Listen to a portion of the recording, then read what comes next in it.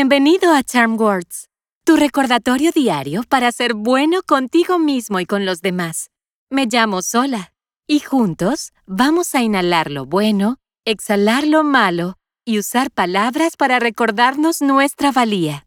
Cuando trabajamos duro por una idea, como crear una película divertida o cómo viajar en el tiempo, es posible que tengamos muchas ideas antes de encontrar la mejor.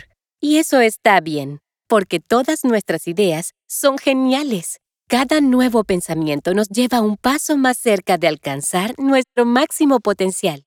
Las Charm Words de hoy nos recuerdan que nuestros pensamientos son maravillosos. Es importante recordar que nuestros pensamientos tienen valor porque son perspectivas únicas que reflejan quiénes somos. Compartamos con confianza nuestras ideas con los demás, porque son geniales. Vamos a empezar y hagamos algunos ejercicios de respiración antes de comenzar con nuestras afirmaciones. Cuando inhales, usa la nariz y mantén los hombros quietos. Cuando tu panza se llena como un globo, exhala por la boca simplemente soltándolo.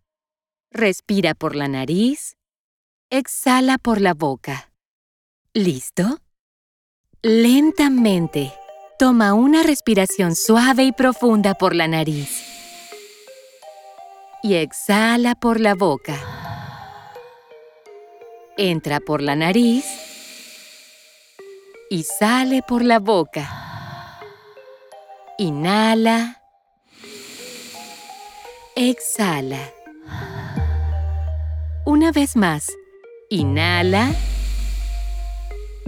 y exhala.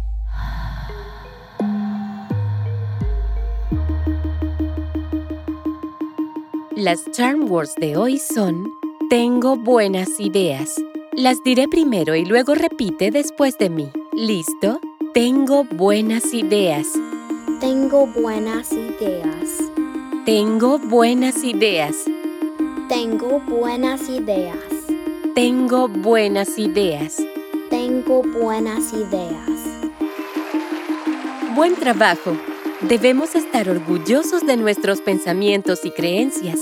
Son una extensión de nuestra creatividad e inteligencia.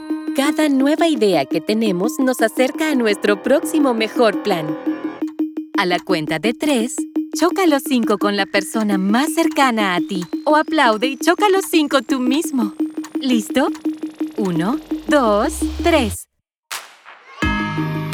Estas Charm Words son tuyas, así que guárdalas en tu bolsillo y llévalas a donde quiera que vayas. Puedes encontrarnos en charmwords.com y suscribirte donde quiera que obtengas tus podcasts. Desarrollar nuevos hábitos lleva tiempo, así que estaremos aquí todos los días de la semana para practicar juntos la respiración y las afirmaciones. ¡Hasta la próxima!